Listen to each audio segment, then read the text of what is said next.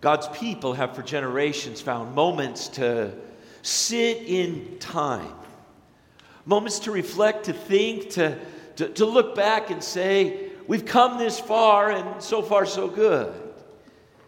Then to sit in that moment and to say, here we are. Here is what I'm thinking. Here is who I am. Here is in the moment. The beauty of the music we just heard is in the beauty of this moment for us now. To touch our hearts and stir our brains and draw us deeper into community with God and one another, the past, the present. And it's that moment in the present that we get to breathe in a deep breath of God's Spirit and breathe out the anxiety and stress of the world. It's also a moment where we get to pause before we press on, because we're called as God's people to press on. One of those moments was in Joshua. Moses had led the people and gave it over to Joshua. Joshua led the people, and now Joshua, in his farewell piece to the Israelites, says, here's the deal. From Joshua 24, the last verse you're going to know by heart. Now fear the Lord and serve him with all faithfulness. Throw away the gods your forefathers worshipped beyond the river and in Egypt, and serve the Lord. But if serving the Lord seems undesirable to you, then choose for yourselves this day whom you will serve, whether the gods your forefathers served beyond the river, or the gods of the Amorites, in whose land you are now living. But as for me and my household, we will serve the Lord. The people of God had been through a lot. It wasn't a small trek to get them there. They'd been through a lot on their way out of Egypt into the promised land. And now they look around and their leader says, remember where you were? Remember Egypt and the gods there and how we defeated them? Look here now, you're in the Amorites' land and their gods failed them. And going forward, you can do whatever you want to do. That's fine with me. But as for me and my household, we will serve the Lord. Which is a marvelous way of Joshua saying, this is the hand of God that you are here now. And everything that you've gone through leads you to see the faithfulness and the power of God for you. All of those pieces of Israel's history, the rescue at the Red Sea, God's provisions of food and water, manna and quail, the ongoing opportunities to worship, the Ten Commandments at Mount Sinai, all of things built into the history of God's people. And as soon as Joshua or the fathers in the homes began to say, do you remember, can you tell the story? God blessing, God walking, here we go, do you remember? And they would nod their heads and say, you're right, we are the people of Abraham, Isaac, and Jacob.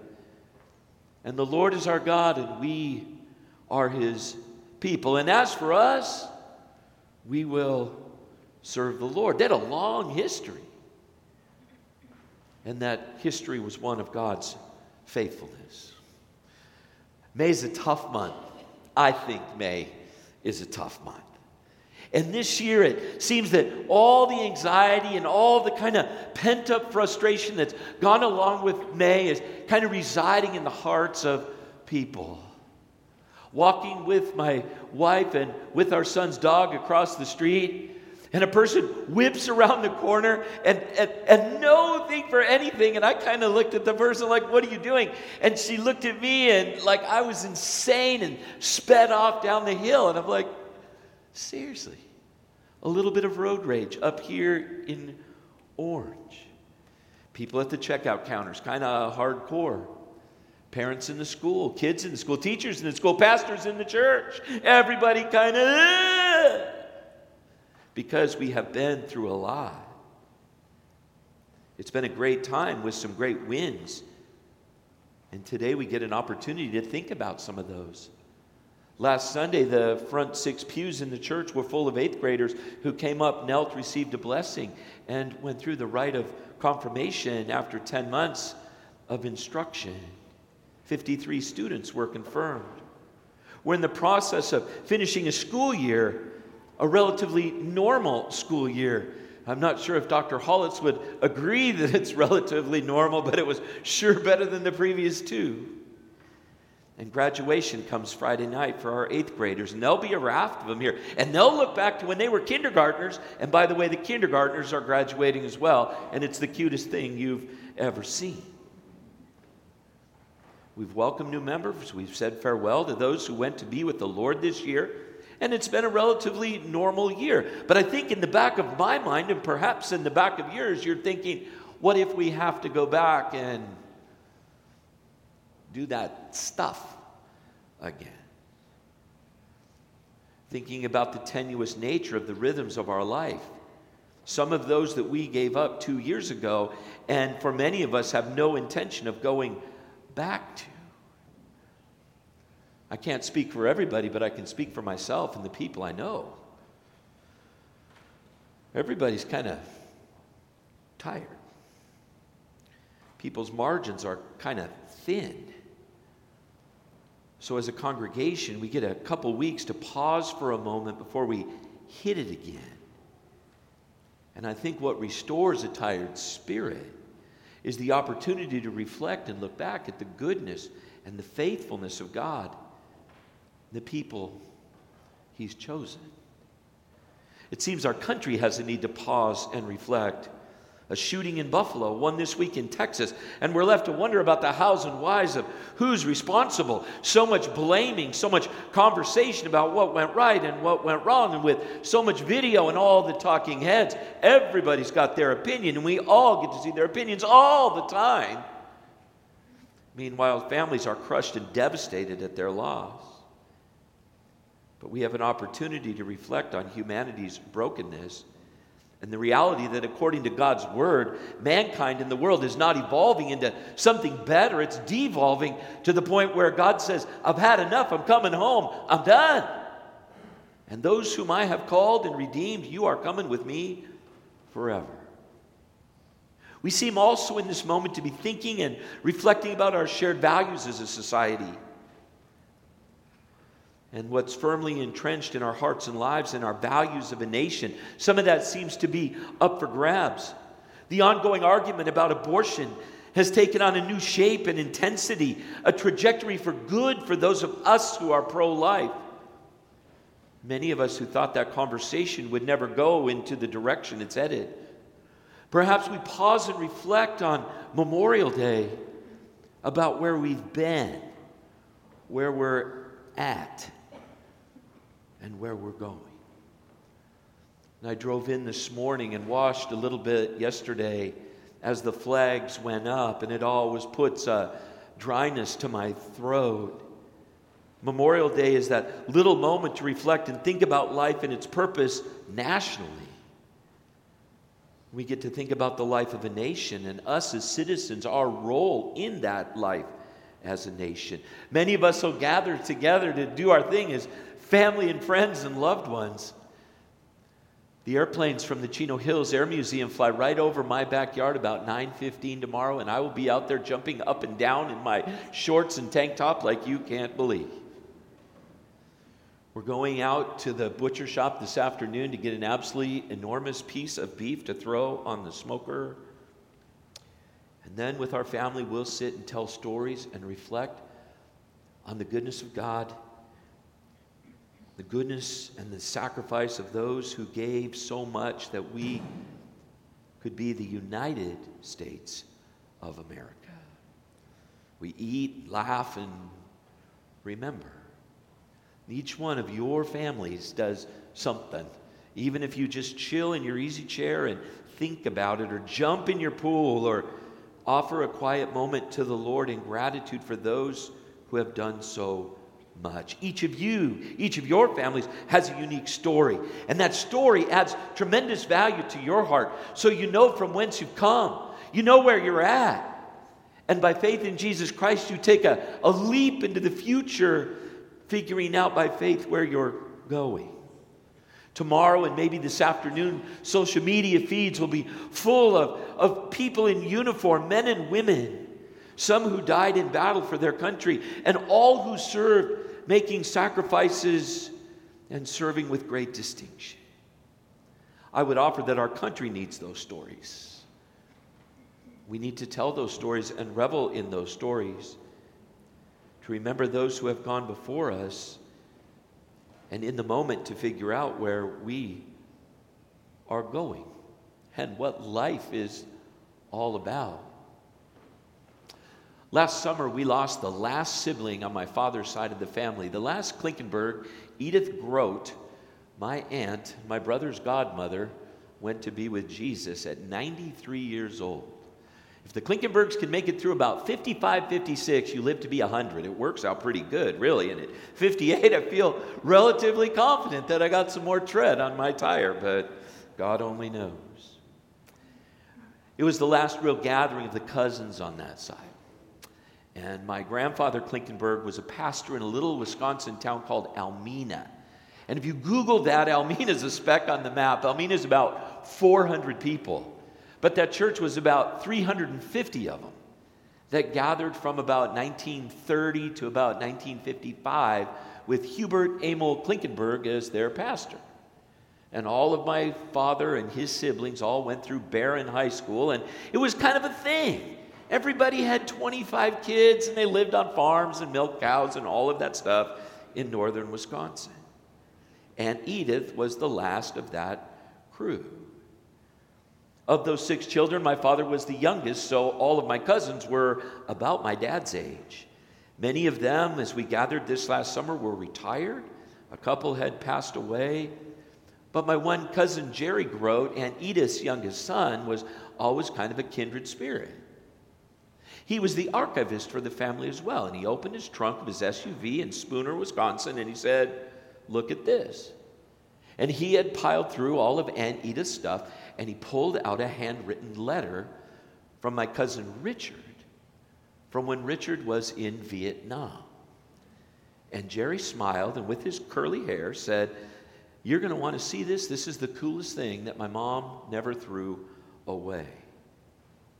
The envelope was a handwritten letter from Richard Klinkenberg, Uncle Carl's oldest son. Richard had been in an air cavalry unit in Vietnam and had sent the letter to Auntie Edith just to fill her in. I believe she was his godmother. The letter was handwritten and very short. He asked for a few things to be sent for him, including little Kool-Aid packets and some extra socks. He wished everybody well in the Grote household, expressed the protective hand of God and the role that faith had played in the life of a soldier. But before Aunt Edith had received that letter, my cousin was shot and killed during the Tet Offensive in 1968.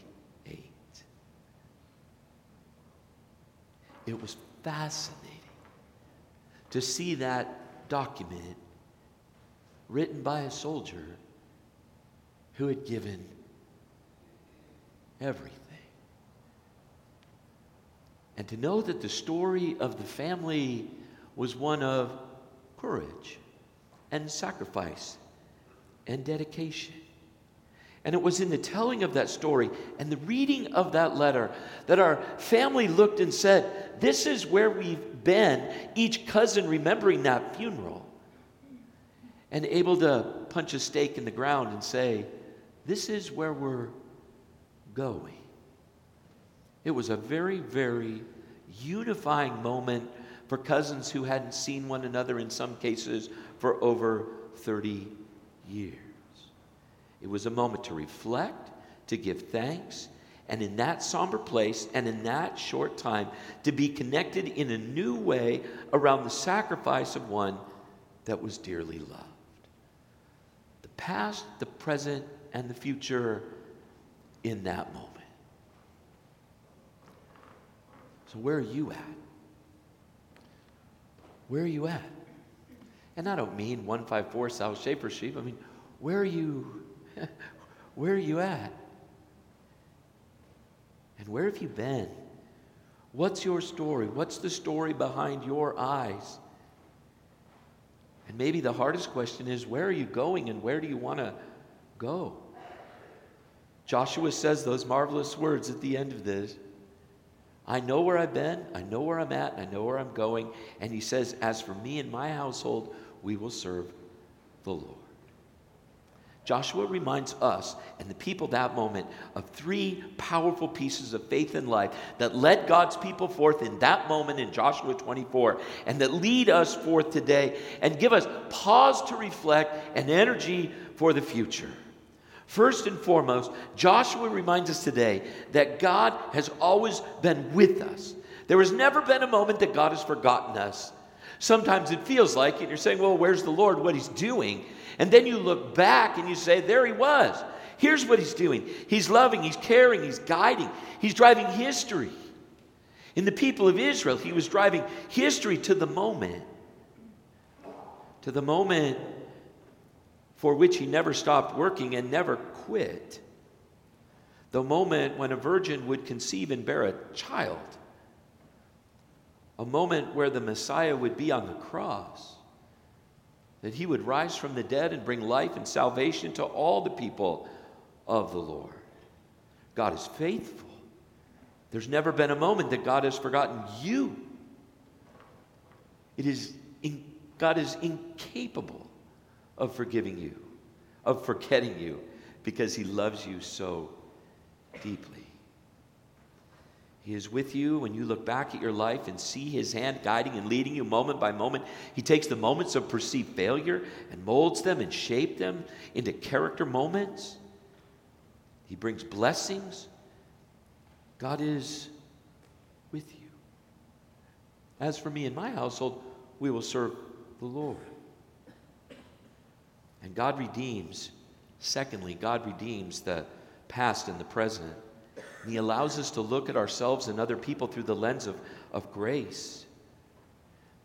God's plan to redeem the world started with a promise, worked its way to a baby. The promise sealed on the cross with the blood of Jesus. Forgiveness and mercy from God mean that no matter where we are and no matter where we find ourselves at this moment, there is a purpose being worked out in our lives, in our relationships, in our events, in our work, in our family, in our recreation, in our education. All of these are gifts of God for the moment that lead us to be grateful and to confidently possess faith that reminds us over and over again that God beholds us in grace and steels us for the difficult moments in our life. It's the peace of faith in Jesus Christ that allows us to hold the promises that are bigger and grander than just the here and now. As for me and my house, we will serve the Lord. And thirdly and finally, and I've alluded to it all throughout this message, God is faithful. Paul writes in Romans 8, chapter 31, if God is for us, then who can be against us? And the assumed answer in the language of the text is, if God is for you, then no one can be against you. And then Paul articulates all the things that could be against you and how we are more than conquerors through him who loved us. If God is for us, then who can be against us? Nothing, no one, no circumstances, no issues, no philosophy, no politics, no economics, nothing. Nothing can defeat us. Nothing can defeat our Savior. Nothing can defeat the faith we hold in Jesus Christ. And as we remember and as we think, then we push on in hope. If God is for us, then anything coming down the road is not going to defeat us. His promises are rich. His promises are good. His promises in the past and the present have and are being fulfilled. And his peace is with us, giving us grace in the moments we have. And the future. That's his. In his heart, a person chooses his course and the Lord guides the steps. God is the author of the future and of our future. He's the one who writes the continuing story of our lives. And we are reminded that though painful pieces exist in our culture and life, God guides our lives with great love and great care.